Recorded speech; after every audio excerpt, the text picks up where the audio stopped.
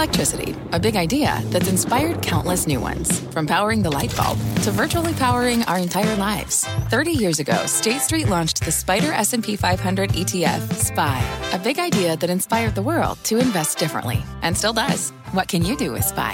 Before investing, consider the fund's investment objectives, risks, charges, and expenses. Visit ssga.com for a prospectus containing this and other information. Read it carefully before investing. SPY is subject to risks similar to those of stocks. All ETFs are subject to risk, including possible loss of principal. Alps Distributors, Inc. Distributor. Kelly, thanks so much. Welcome to Closing Bell. I'm Scott Wapner, live from Post 9 right here at the New York Stock Exchange. This make or break hour begins with tech on a tear today. That sector surging back after a bit of a breather. We'll ask major market bull Tom Lee how far it can run in 2024. He's going to join us in just a few minutes. Also going to reveal his target for the S&P in the year ahead. In the meantime, take a look at your scorecard with 60 minutes to go in regulation. All about the NASDAQ today, but it's green across the board. AI players dominating today, Alphabet and AMD leading the way with the big gains there. Take a look at that. AMD near 10%. Alphabet up 5.5%. That is the largest percentage jump since July for that stock. Broadcom bouncing too. That company getting set to report earnings in overtime tonight. Shares on a massive run this year as well, about 65%. Well, it's been another rough day for energy. That sector is sinking yet again. Take a look at the chart. It's been ugly of late. Crude getting back to $70 momentarily, and that's before a midday reversal. There you see it. A little bit of a rally back, not much. Does take us to our talk of the tape. The year ahead for your money, as some bulls suggest this market can keep running well into 2024. One of those optimists, an uber one at that, is Tom Lee. He's Fundstrat's managing partner, head of research, back with us at Post 9. Welcome back. Great to be back, Scott. All right, so before we get to where you think we can go, you were pretty right as to where you thought we would be. Right? 47.50 was your target for the end of this year. We're at 46, we'll call it. You said mega cap was going to lead the way. In fact, it has. Why do you think things have gone right for you and investors and bulls for the most part, especially lately? I think people were fooled by the yield curve at the start of this year, thinking we'd have a hard landing, and they didn't want to fight a Fed, but they're forgetting the Fed was fighting an inflation war, not a business cycle.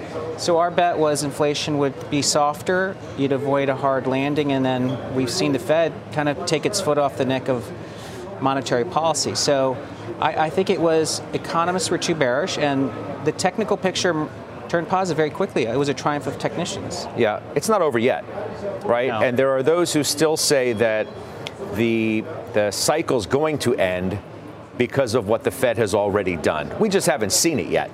You've heard that. How do you respond to that? I think people should study market internal structure. We've seen a huge turnaround in cyclical stocks. The banks are turning. The regional banks are turning up. Small caps are leading. This is not end of cycle market behavior. This is early cycle expansion reaccelerating. What if it's just a late year, run as fast as you can, catch up to what you missed? A lot of money has come in and it's just chasing everything to the end of the year as rates have come down. Well, if we thought this was a head fake, and I think if this is 98, we can run another 7% from today. To when? To year end. But this year end? Well, I think 4,800 is more reasonable, but I think that if it was a head fake, we'd see credit calling baloney, and we'd see spreads widen or high yield falling. But what's happened is spreads have rallied, high yields rallied. It's actually a improving liquidity rally while investors took $240 billion out of stocks this year. So you're a believer in the broadening of the move, and you think it carries beyond the calendar turn? Yeah, because now as we get into next year, we'll have an FOMC decision, but I think it's going to show the Fed is no longer fighting an inflation war, but really shifting towards managing the business cycle. Huge change. I think interest rates could make a huge move lower. Mark Newton, our technician, thinks it could be 3.5%, 3.2%. And that would take mortgage rates down to 5 or under 5%. We know that would help the economy, and I think there's a lot of pent-up demand for CapEx. So I'd say that stocks could do very well next year. Well, you must if you think we're going to get to your target for 2024 S&P is 5,200. Yes. What gets us there? Well, it's earnings recovery. So we think earnings hit 265 by 2025. That's 2 years of like 9% growth. And you put a 20 PE. A 20 PE has happened 50% of the time when the 10 years between 4 and 5%. So it's the most common PE to apply. and that would be 5,200. But I think that's conservative because 265 is 5% of it's coming from cash, right? So there's like 3% organic growth. I mean, cash earnings is 5% growth right now per year. I hear bears say earnings aren't going to be as good because inflation is not going to be as good for earnings. And that's going to be a negative, and that's why the market's overvalued, and people like you at $260 are just way too optimistic on where earnings are going to be. Well, I think people should study the PPI. Like 4 or 5 sectors are correlated to PPI, like materials, energy, meaning as inflation falls, they make less money, but tech and industrials have almost no correlation to inflation. And then financials are positively correlated. So I think you have more groups that could actually have better earnings power into next year, and especially if caution comes off companies. You know, CapEx, there's a lot of pent-up demand in CapEx. 5 out of 10 groups actually sort of cut CapEx as a percentage of revenues last year. So you have a CapEx opportunity, you have a home recovery opportunity, and you have interest rates falling. It's hard to say stocks should fall next year. So the market thinks the Fed's going to cut first in March, 3 meetings from now. Is that what you think? I mean, to me, that intuitively seems aggressive, but what's going to matter more is what the bond market starts to price. And I think the two-year is telling us the Fed does have to cut meaningfully next year, because if they don't cut and inflation weakens, the level of real Fed funds is associated with a hard landing. Like the Fed, if they're trying to manage the business cycle, would be cutting rates.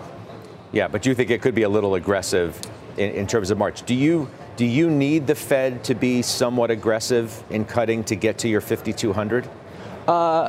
We just need the market to get comfortable with 2 things: that the curve can stay inverted, meaning the 10-year could actually go to 2.5 and the Fed's still at 4. And the second is that stocks and bonds don't have to be positively correlated. So yields could go up and stocks could rise. So I think that there's some protection or buffer against if the Fed doesn't cut rates. How much do you need cash to come in from money markets that's been sitting in safety, and now it goes towards risk assets because rates have come down and you get better yield out of the equity market? Yeah, I mean, Scott, this year if someone bought FANG, they'd be up 85%. That's 15 years of money market cash. If they buy small caps next year and small caps are at 50, that's 10 years. So I do think the $240 billion that left is coming back in. But hedge funds also have very light positioning in equities. I mean, I don't know if you saw that there's almost a 5-year low in hedge fund positioning in financials, and financials really should be where things turn next year. You think financials are going to be one of the leaderships? What about small caps? Because that's where a lot of the conversation has been of late, this awakening that the Russell has had. Yes. There's still a lot of non-believers. Yes. I think there's the catalyst in place. We've had 12 years of underperformance. The price to book of small caps to the large caps is exactly where it was in '99, which was the start of a 12-year bull run. Banks are a huge weight in small caps. We know falling rates helps asset quality, so regional banks should rally. That should pull up small caps. It's clearly under-owned, and they benefit from inflows. And then, of course, I think large cap banks are really good plays on a CapEx cycle. So to me, it's easy to see the 20-30% kind of moves in those groups. I mean, small caps maybe 50. Whereas it's harder to say FANG can do 50 next year. The other big call that you're making today, despite revealing your target at 5,200, is suggesting that mega caps, tech, not going to lead next year. That's right. Why? It's that I think the earnings growth they produce doesn't look as special if the PMIs are turning up. If the ISM turns up, S&P earnings are going to grow 15, 20%. And then in terms of multiple expansion, I think people are going to be more willing to fade a FANG multiple expansion, whereas they'll buy a financials multiple expansion. So I want to be clear. So you think there's going to be a rotation out of mega cap into some of these quote unquote unloved areas? Yes. I mean,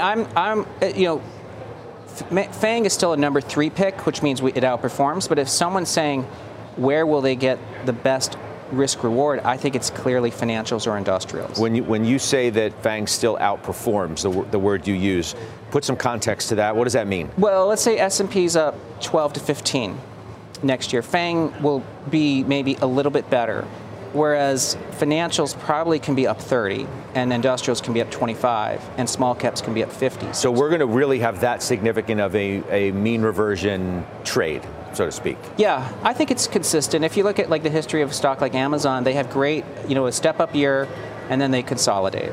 Wow. Let's expand the conversation. Bring in CNBC contributor Joe Terranova of Virtus and Ayako Yoshioka of Wealth Enhancement Group. It's great to have everybody with us. Aya, I go to you first. Does Tom Lee make a lot of sense or not? Hi. Yes, absolutely. 2023 has really been defined by a very narrow market. And so it makes a lot of sense that going into 2024, that we would see a broadening out of the market, especially if the economic data comes in, relatively benign, neither too hot or too cold. So you do think we're going to have a broadening? You agree with Tom that we're going to have these lagging sectors are going to be the leaders, that tech can still do well. It just doesn't have to carry all of the weight like it did this year. Absolutely. I mean, I think if the economy continues to stay relatively strong, some of the, names in the lower half of the S&P 500 have a lot of room to, have the multiple expansion as well as perhaps some upside surprises to their earnings growth as people start to anticipate a recovery from the slowdown in 2025. Joe, is Tom too optimistic or not?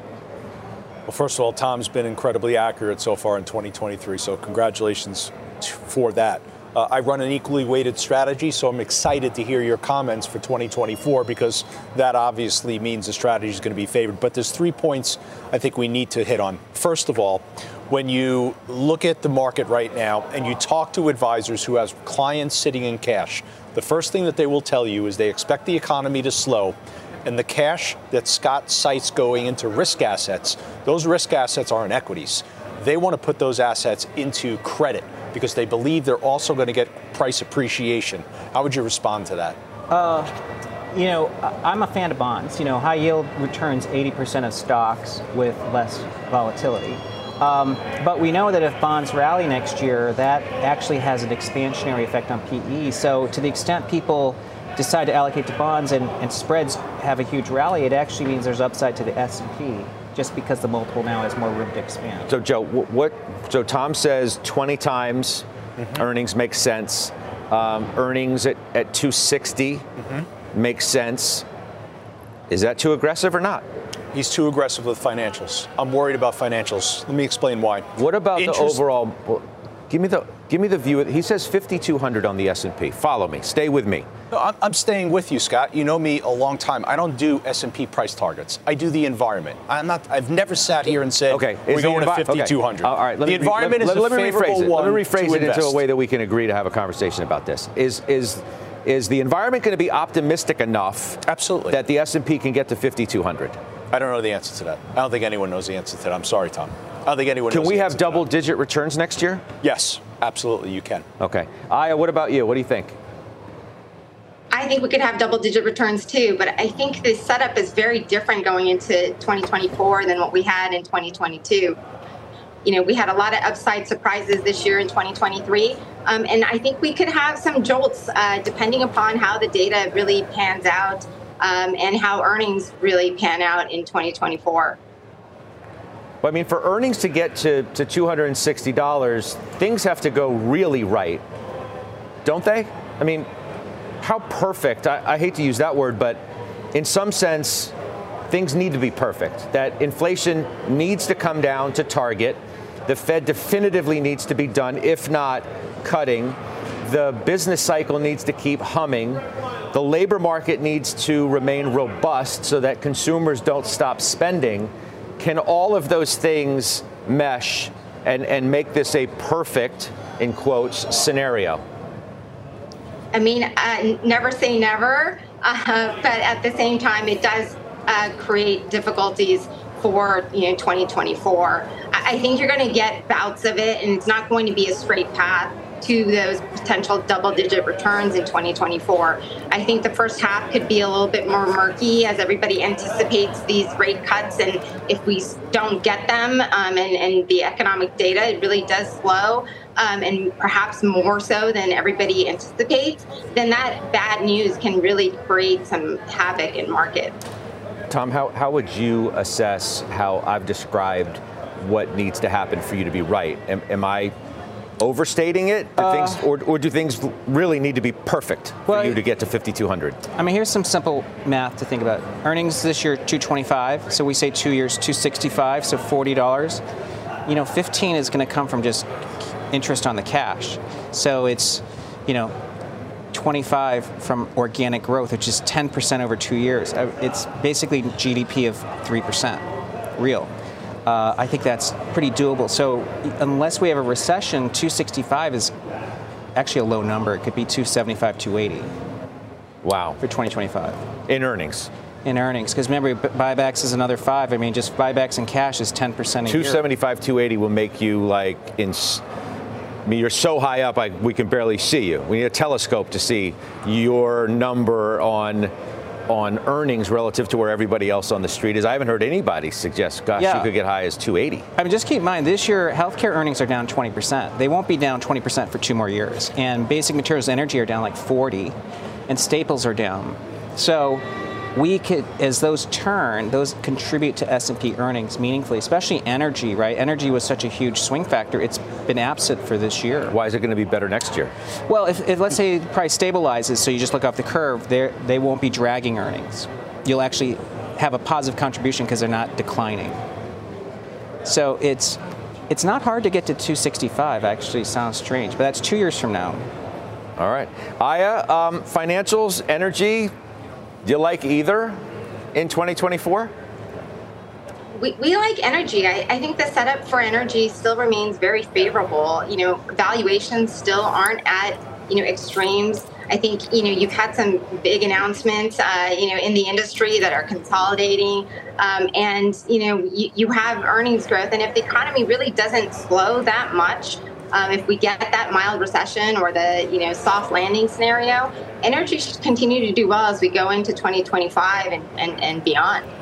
Joe, you wanted to take on Tom about his financials call. Why? Financials and energy. First of all, with energy, what if the price doesn't go lower? It keeps, right? What if the price doesn't go higher? The price goes lower. You get a massive liquidation. Everyone is overweight energy. Tom, you know that. In addition, on financials, where's the earnings growth come from? Because if you think about it, you lose the effect of interest income. Interest income was up 22% in 2022, is up 18% in 23. It's actually going to decline next year. JP Morgan and Citi told us yesterday at the Goldman Sachs conference that trading revenue's down. You've got all CEOs complaining about regulation in Basel III. What does that leave you with? Deal making? Yeah, well, a couple things. One, what you've described is why no one owns financials, right? Because that's why hedge funds have the lowest long positions in 5 years. Second, as George Boyd, head of Kidder Research, famously says, it takes a whole lot of E to offset PE. The financials trade next year is about price to book or price to earnings, which means it doesn't matter what earnings do next year. It's how earnings power is transforming. And look, if we have lower interest rates, we know that this saves commercial real estate. It revives housing. I don't think any investor says, oh, well, your Q2 numbers aren't going to be great. They're going to say this is a switch in how we look at earnings power for the next couple of years. So I think financials have huge multiple expansion potential.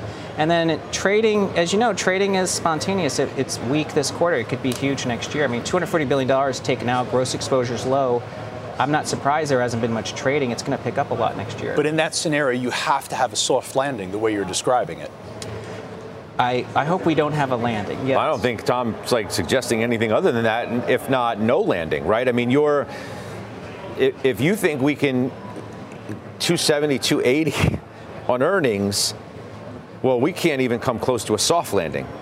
That better be a no landing, no late cycle, reacceleration of the economy for all the factors that you suggested. Yeah, Scott. And one thing I think people have lost perspective on is when the Fed went on their tightening campaign and brought rates in the U.S. above any other developed world, we already had a hard landing in Europe and China. So the U.S. avoided a hard landing because what broke was outside the U.S. If you think those economies worsen next year, then we're in trouble. But if they're turning around and the DAX is telling you things are turning around in Europe, you don't need a landing in the U.S. because we had a landing elsewhere. Aya, I give you the last word. No, I think Tom always makes some great points about the market outlook, and betting against Tom has not been favorable, I think, to many investors. So I would go and listen to what Tom has to say. All right, Aya, thank you, Tom. of course, thank you as well, Joe. We'll see you in the market zone because we have a little Broadcom to talk about before those earnings hit. Let's get a check on some top stocks to watch as we head into the close. Pippa Stevens is here with that. Hi, Pippa. Hey, Scott. Dish Network and EchoStar are in positive territory after the FCC approved their merger.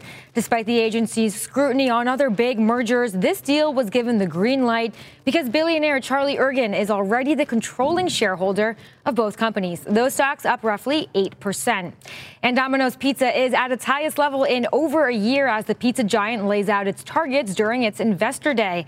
Executives are aiming for annual same-store sales growth of 3% through 2028 and say they're looking to add new menu items and rethink existing items. Those shares up 2%. Scott? All right, Pippa, thank you. We're just getting started here on Closing Bell. Up next, Alphabet shares, they are surging today. Investors are cheering the arrival of the company's AI model. We're going to hear from CIC Wealth's Malcolm Ethridge. A lot of skin in that trade. You know that. We'll find out how he's playing this announcement. Does he like Alphabet now? We'll find out after the break. We're live from the New York Stock Exchange. You're watching Closing Bell on CNBC. From a flat tire in the city to a dead battery on a distant drive, AAA is partnering with T-Mobile for Business to accelerate response times and get more drivers back on the road fast. Our nationwide connectivity powers location telematics, so AAA's fleet can find stranded drivers quickly while being fully equipped with the in-vehicle tools to have answers when they get there. This is elevating the member experience. This is AAA with T-Mobile for Business. Take your business further at T-Mobile.com/now. What does it mean to be rich? Maybe it's less about reaching a magic number and more about discovering the magic in life. At Edward Jones, our dedicated financial advisors are the people you can count on for financial strategies that help support a life you love. Because the key to being rich is knowing what counts. Learn more about our comprehensive approach to planning at edwardjones.com/findyourrich. Edward Jones, member SIPC. Well, the AI arms race is heating up, that's for sure. Alphabet shares are surging today after the company announced their AI model, Gemini. Microsoft also getting a boost after having their own shareholder meeting earlier today. Let's bring in CNBC contributor Malcolm Ethridge of CIC Wealth to discuss all of this. So I look at Alphabet's having its best percentage day since July. You sold it, and we made a whole big deal about that. So what do you think about this announcement? You write them off too soon? Yes and no. So yesterday, I got the same announcement everybody else got, and I thought, this is finally their moment. This is what I, as a former shareholder, was asking for, 12 months ago almost, it feels like at least. And this morning, we're getting reporting from the information and others that maybe there's not as much there as we thought, and Gemini is not as powerful as it was initially touted to be. Maybe it's the equivalent of what GPT-3 actually was. And so I'll say let's hold on for a second. Let's wait to see after people get their hands on this Gemini model just how powerful it actually is. But I will say I'm also thankful that Google has finally woken up and joined the party. Yeah, look, I'm not going to be critical of the fact that you don't own Alphabet. You can't own everything. I think that's fair to say. You own Amazon and Microsoft, of course, Apple, and some other names as it relates to this space. But do you feel like we're going to get, as we turn the calendar into 2024, we're going to get a more distinguishing line between the real winners and those who are pretenders? 100%. I think we're probably turning the corner here where we're probably going to add another 3, I think maybe 4 names to the Magnificent 7, as we've been calling them this year, that are all the names that are actually doing something tangible in the world of AI. And I think the ones that are going to be the dominant leaders of that 10 are the ones that show a way to actually commercialize and generate revenue using those tools sooner than later. So a lot of what we were promised in AI back in March was solely just the promise of this is what AI is going to do. I think we're now going to be a little more critical and say, show me the money. As I referenced, you obviously have a significant exposure to mega caps, which Tom Lee, who's as bullish as anybody I've heard, suggests that they're not going to lead. They're going to outperform, but the mega caps are not going to lead in 2024. Do you share that view? Absolutely not. I was shocked to hear Tom say the financials were actually going to be twice as good as from an investment return perspective as mega cap tech. I think realistically what is happening is the broader economy is not doing so great right now, but it's being overshadowed by the fact that AI has just captivated our imagination and made us excited about the return potential as investors with these 7 to 10 stocks, as I mentioned. And so I think all of the capital, one way or another, is going to flow into those 10 names in 2024, and that's what's going to end up dominating the S&P and the NASDAQ once again. Wow, so it's going to be the same thing that happened this year? You must not. Does that mean you're not as sanguine on the economy as others or earnings? So we're going to once again just go balance sheet hunting for safety? Well, as I said, I think that the broader economy is not doing so great, right? We just got well, it's not doing so bad. Not doing so bad. Maybe, but I think that what we're seeing is a dislocation between the stock market, where we should have had a pretty flat stock market this year, not nearly as impressive as it is, except for the fact that AI came in March, thanks to ChatGPT, and stoked everyone's excitement about investing all over again, and it's tech. And so I think we'll add a few names. Maybe we add Adobe, maybe we add Salesforce, maybe we add AMD, names like that have actually shown a immediately commercial ability to generate revenue using these tools, specifically co-pilots that they've adapted. But I don't think that the broader stock market is necessarily in any better shape than it was the last couple of quarters. I think we're just not seeing it because the S&P is getting led by AI once again. No, but the performance, let's just say since the end of October, if I would have asked you this question then, I would say, okay, yeah, you're right, obviously. However, it is obviously a different story. I'm looking, the Russell's up 8% in the last month.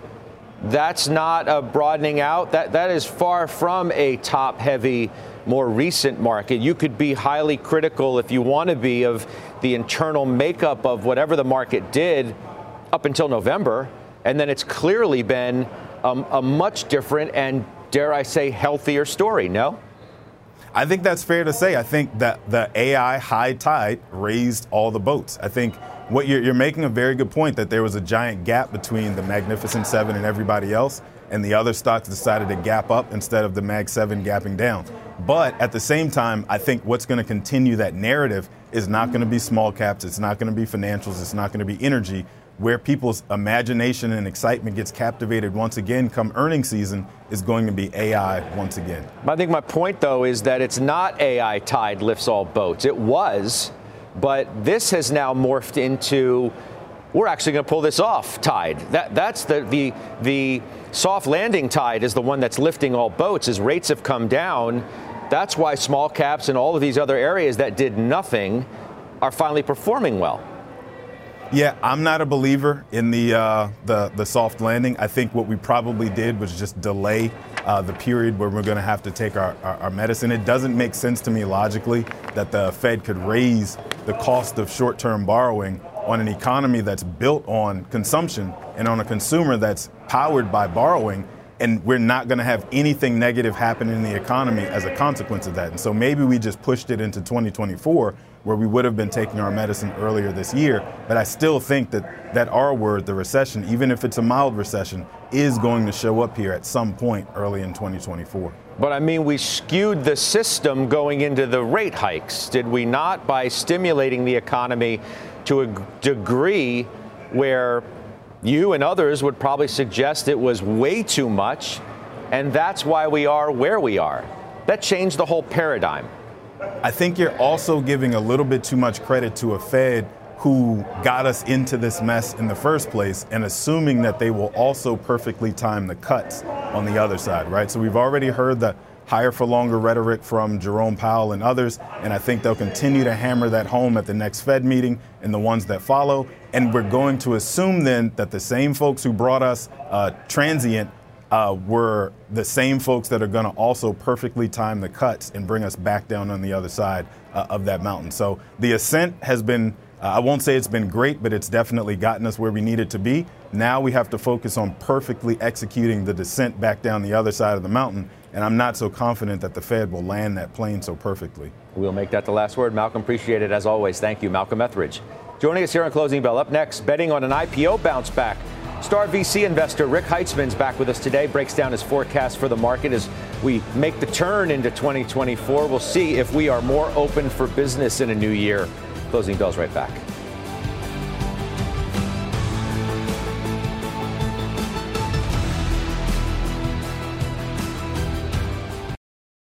This episode is brought to you by AARP. 10 years from today, Lisa Schneider will trade in her office job to become the leader of a pack of dogs.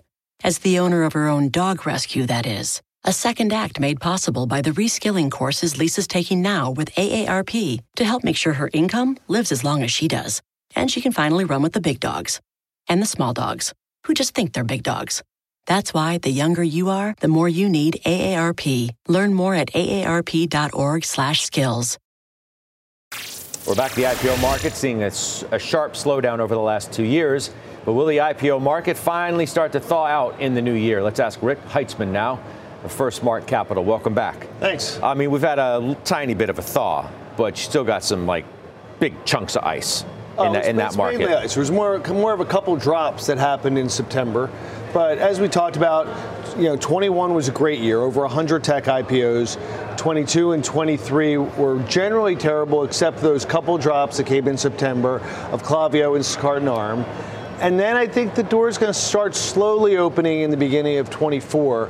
But, as we've talked about before, the party was that big. It's going to take a while to heal. How much longer do you think it will take until you get back to what you and your colleagues in the field would suggest is normalcy?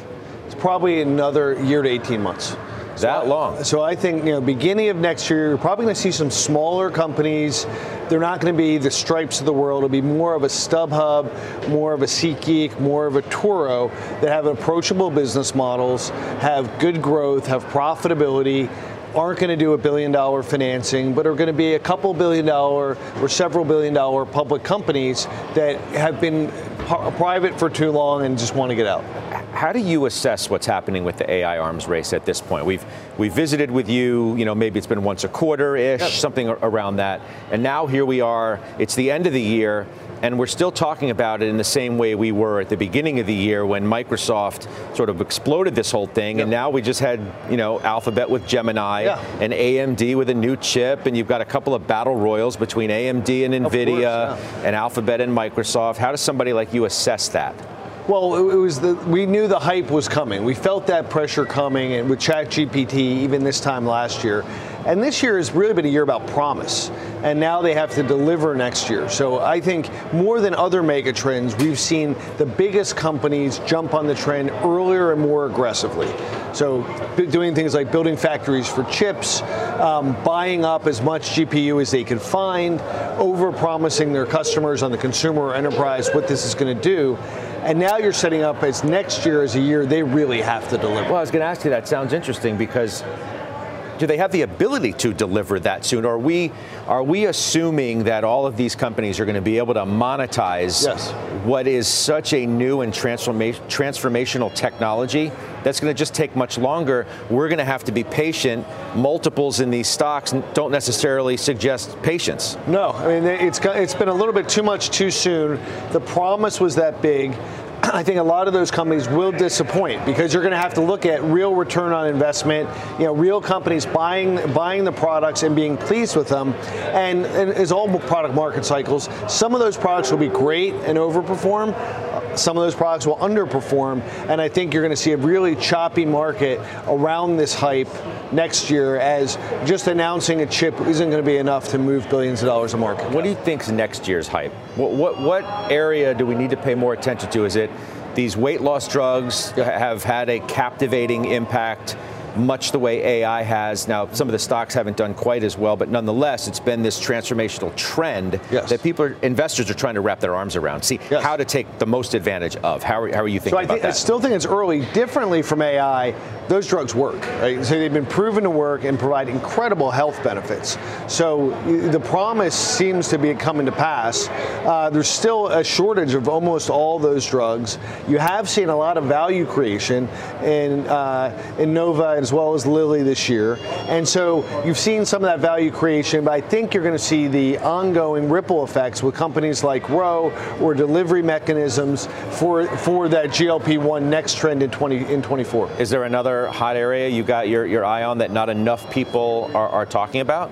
I think there's a couple places, one being financial technologies. A lot of the underpinning of the financial system, and whether it's credit cards or whether it's enterprise banking, is getting thrown up in the air. That was accelerated by the fall of the regional banks and the SVB crisis, as people are rethinking about their banking relationships, and emerging companies are taking advantage of that. And we've done a lot of things this year on the infrastructure fintech side that planting seeds that will start to bloom next year. Interesting, because that area specifically didn't end so well. It hasn't ended, but my point is a lot of those stocks that were so red hot, PayPal, Square, things like that, obviously had a major drop down to earth.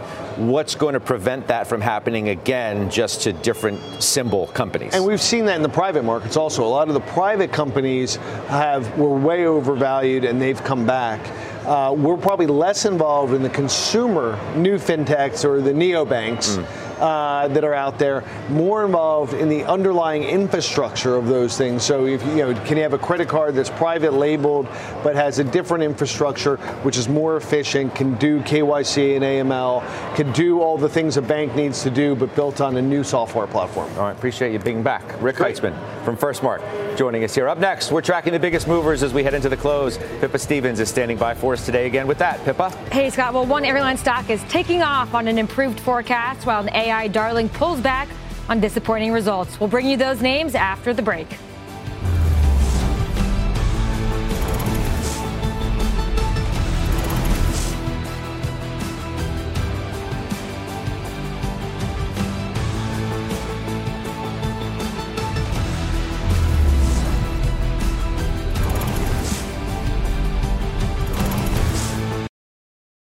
We're about 15 from the close. Let's get back to Pippa Stevens now for a look at the key stocks that she's watching. Hey, Pippa. Hey, Scott. JetBlue is having its best day in 3 years after raising its fourth quarter and full year guidance. The airline says bookings have exceeded expectations for both holiday and non-holiday travel periods since late October. That has shares up roughly 15% heading into the close. And C3AI is having a rough session as a revenue miss overshadows a narrower than expected loss per share. The AI giant also issued a disappointing third quarter and full year guidance. But despite today's pullback, the stock is still up over 130% so far this year. Scott? All right, Pippa, talking about AI yet again. Pippa Stevens joining us there. Still to come, breaking down Broadcom. That's semiconductor giant AI Play 2 reporting at the top of the hour. We're going to hear from shareholder Joe Terranova with what he'll be watching when those numbers hit. Closing bell right back.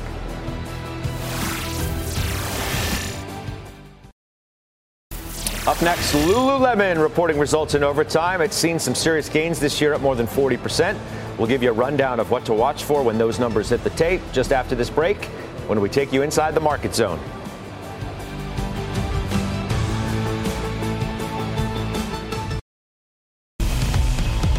All right, we're in the closing bell market zone now. CNBC senior markets commentator Mike Santoli here to break down these crucial moments of the trading day. Plus, Kate Rooney looking ahead to Lululemon earnings. They're out in overtime. And Lulu and Broadcom shareholder Joe Terranova is back to share what he expects out of both of those reports in OT. First, though, Mike Santoli. See Tom Lee? Yeah. Tom Lee says, hey, could get to 4,800 before the end of this year, 5,200 by the end of next. And he threw out some pretty stratospheric earnings predictions as well. 4,800 by the end of this year would be, it's interesting. We were exactly at this point 2 years ago, and what you got was 4,800 by the end of that year, as he said. So it maps to that, and it was sort of on nothing if you think back to it. It wasn't as if you got some great reassurance on where inflation was going or any of that in 2021. So you can't rule anything out, obviously. I think mostly what the market seems is pretty relaxed about the general backdrop, and then going into payrolls tomorrow. The last two jobs Fridays, market was up 1% each day, just about. 0.9%, 1.1% last 2 months. So I think there's a sense out there that the accumulating evidence of moderating but not falling apart growth is good enough that even if you get a wild card tomorrow, maybe it doesn't knock it too far off course. Now, in terms of the earnings outlook for next year, I'm all for the idea that you can make the numbers for double-digit growth. There's some very specific ways you get there. Pharma, massive drops this year, can come back. Then you got the big six of the NASDAQ that are just going to grow off huge bases. The other piece of it is every bank is expected to have down earnings next year. I mean, something could happen that maybe they can be flat and not down. So I don't know about getting $15 a share for the S&P 500 earnings off of just interest on the cash, as Tom said. I mean, I don't think that math works, but maybe it does. No, I mean, look, the 260 sounded optimistic. Then he wanted to outdo himself when he threw out the even bigger numbers. Speaking of numbers, we get some from Lulu, Kate Rooney, and OT. What do we expect? We do, Scott. So Lululemon coming up here. We're going to get another read on the consumer when Lululemon reports after the bell today. Wall Street's watching international sales. China's been a big growth area for Lululemon. And then same-store sales in North America. And then any commentary around consumer and holiday sales recently, which could affect guidance going forward. Analysts are anticipating 14% earnings growth and then 18% revenue growth. Stock's up more than 40% this year. It's up 20% or so since getting added to the S&P in October. Lulu did see a couple of analyst downgrades today ahead of that report. Raymond James citing the rally, saying that price gains are already factored in at this point. And then Wells Fargo saying that confidence in the stock has played out still. We've got about 70% of analysts right now with a buy rating on that stock. All right, we'll see you in OT when the report hits. Kate Rooney, thank you so much. All right, so Joe Terranova is here. Let's take Lulu first. Okay. Been in that stock and a believer for a long time. Quite some time. So what do we think? So listen, you should expect strong profitability. You should expect strong sales. I think two numbers to look at. Direct to consumer, does that grow above 15%?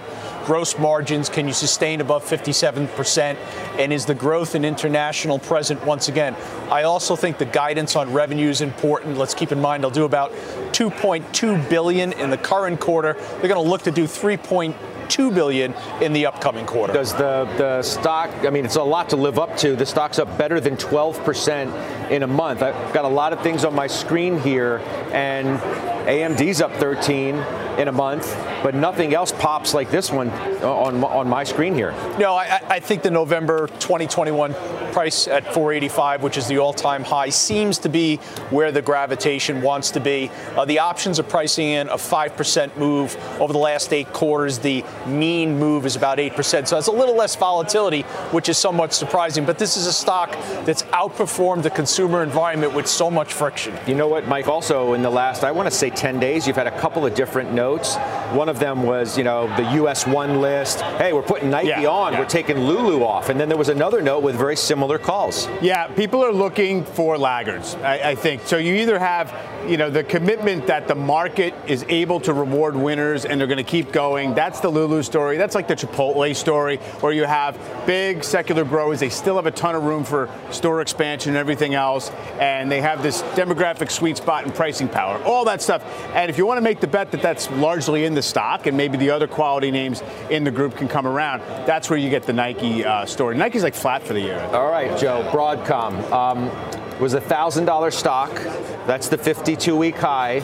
It's been working its way back, and it hasn't gotten the headlines that the NVIDIAs or the AMDs or some of these other AI plays have gotten, but those who know, and they've been trying to tell that story. Oh, for sure, and this has been we call it the valuation alternative to a more expensive NVIDIA. I will tell you, this is an interesting report tonight because you're going to need AI to save the day, because there's a little bit of embedded weakness. When you look at wireless, Apple units are going to begin to decelerate. So you need AI to really step forward here. In addition to that, it's infrastructure software, which is now inclusive of VMware. That's 43% of the business overall. But I'll tell you what my position, Scott, on some strength. I think I'm going to do what a lot of money managers did in NVIDIA, and that's probably pare back the position a little bit. Look, we look into 2024. What do we see? Sell the winners, right? Mike calls them the crowded. Sell a little bit of the crowded, buy the neglected. I think Broadcom might be a little bit of evidence of exactly that. You might get a little bit of similar NVIDIA reaction. Yeah, what do you think, Mike, about Broadcom? It's been a great stock. It has been a great stock. I think people feel comfortable with it because you do have a decent valuation cushion underneath you. It's not one of these all or nothing, really earnings momentum stories. But historically, the market doesn't love having to play a secular theme with a small subcomponent of a company. Now, look, arguably IBM is benefiting from a little bit of this halo too, where you have a good cash flow story alongside this idea that they can be in the orbit of AI beneficiaries. So, we'll see on that front. All semis working today, by the way, on the back of that AMD news. All right, Joe, I appreciate you sticking around. Thank you. That's Joe Terranova. Mike, we got a minute left. Let's set the scene here for the morning. Jobs report, 8:30. Yields have steadily been coming down. Yeah, they stabilized a little bit today, but you're still looking at a 10-year as we speak at 4.14. Do we get a greater move towards 4%? That's going to be really fun to watch. It will, and I think it would probably have to happen on the wage growth side for that to soften up a lot, because the long end, in theory, shouldn't necessarily be the main thing moving according to Fed expectations. Maybe the 2-year yield comes down a little bit more if all of a sudden it seems like the job market is wobbly. I think if we get an on-consensus type number for job growth, it's still healthy growth, 150 to 200,000. That, to me, doesn't mean the Fed's got to get a lot more dovish than we think today. That'll just play right into the soft landing hands. All right, Mike, thank you. I'll see you tomorrow. I'll see all of you as well. Look forward to that. Dow's going to go out plus 61 into OT with Morgan and John. From a flat tire in the city to a dead battery on a distant drive, AAA is partnering with T-Mobile for Business to accelerate response times and get more drivers back on the road fast. Our nationwide connectivity powers location telematics, so AAA's fleet can find stranded drivers quickly while being fully equipped with the in-vehicle tools to have answers when they get there. This is elevating the member experience. This is AAA with T-Mobile for Business. Take your business further at T-Mobile.com/now.